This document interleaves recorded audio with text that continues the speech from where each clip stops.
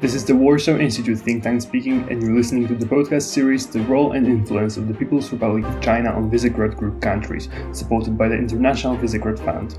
Within this project, we discuss the events, actions, and politics of China in relation to Poland, Czechia, Slovakia, and Hungary. Follow us to learn more at warsawinstitute.org. Hello everyone to the next episode of our podcast. Today it's my pleasure to host Mr. Paweł Paszak, expert of the Warsaw Institute. Today we are going to talk about Chinese vaccine and mask diplomacy in Hungary.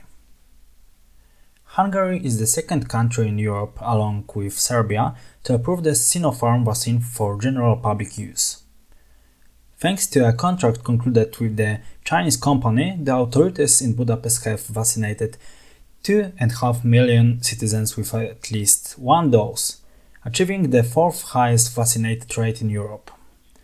Since the outbreak of the pandemic, Viktor Orban's government has actively supported the narrative of the authorities in Beijing, highlighting the importance of collaboration with China to effectively fight against the disease. Mr. Paszak, why did Prime Minister Viktor Orban decide to use vaccines not approved by the European Union and the European Medicine Agency? The actions of the Hungarian authorities are motivated primarily by domestic policy needs. The crisis caused by the pandemic has led to a recession of around 5% GDP in 2020. At the time of introducing Chinese vaccine, Hungary had one of the highest death rates in the European Union, which posed a significant PR challenge to the government. The next parliamentary elections in Hungary are scheduled for 2022, and the government's response to the pandemic will be one of the crucial factors that would shape the polls dynamics. While internal motivations are crucial, the decision to use Chinese vaccine has also geopolitical dimension. The support for Chinese vaccine and Chinese mask diplomacy should be considered as a political investment by the Viktor Orban's government that may pay off in the future in the form of new infrastructure projects sectors. The construction of Budapest-Belgrade Railway or Fudan Campus University would have been impossible without a favorable political climate. Therefore, we have this kind of like an interplay of domestic and international factors. Okay, so which Chinese supplier did the Hungarian government sign the contract with, and how many Chinese vaccines ended up in Hungary? On January 29th, Hungary became the first EU member to approve China's Sinopharm COVID-19 vaccine, sealing a deal for 5 million doses. The contract is worth over 150 million euro, and as of 8th of May, China delivered 3.3 million doses, helping to accelerate Hungarian vaccination campaign. So that is the contract has been largely fulfilled. The rest, 1,700,000, will be delivered most likely by the end of the year. And were Chinese vaccines more expensive for Hungarians than allowed for use in the European Union by the European Medicines Agency? Yes, in fact, they are more expensive. As I mentioned, the transaction exceeded 150 million euros, which means that Hungarian authorities paid roughly $35 for a single dose.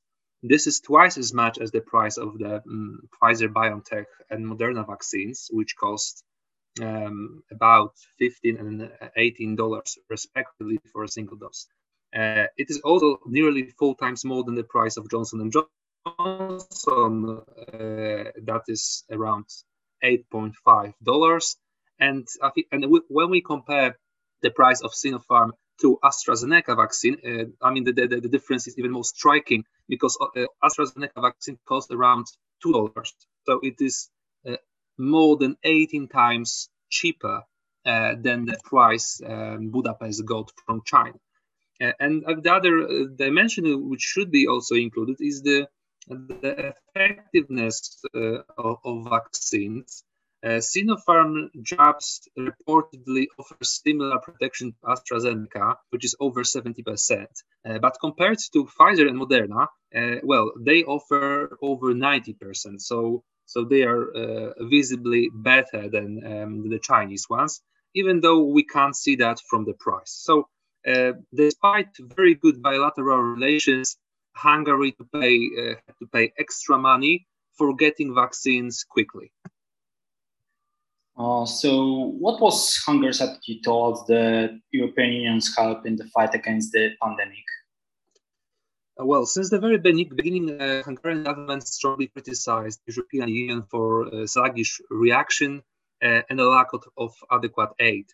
Back then, the Prime Minister Orban stated that that the help does not come from the EU, but he also noted that the Hungary is getting help from China and other countries. So he minimized the role of the European Union.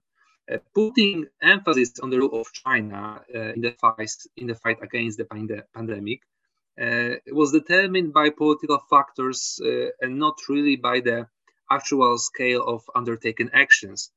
For a decade, the ruling Fidesz party has been accused by EU institutions of undermining the rule of law, as well as attacking independent media. The European Commission initiated the Article 7 procedure, and there's a widespread discussion within the European Union about linking money from the EU funds to the state, to the rule of law. So the fractured relationship with the EU was probably the determining factor behind this rather unjust assessment of the EU role in the fight against the pandemic. And the last question, has Hungary received aid from the European Union? And if so, how much? Yes, it received a significant share of help.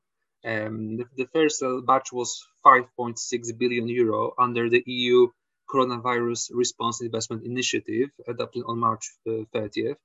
And Hungary also received further 1 billion under the temporary framework of state aid measures. And we cannot forget about the vaccines Hungary gets from the European Commission as a part of the deal which was negotiated by the EU as a whole. Of course, Hungary uses also vaccines provided by the European Commission. So I think that the EU is still like the leading actor when it comes to helping Hungary, even though the Hungarian authorities do not want to admit so.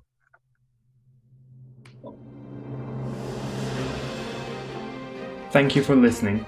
If you wish to learn more about the geopolitics, energy and security of the Central and Eastern Europe, follow us at warsawinstitute.org.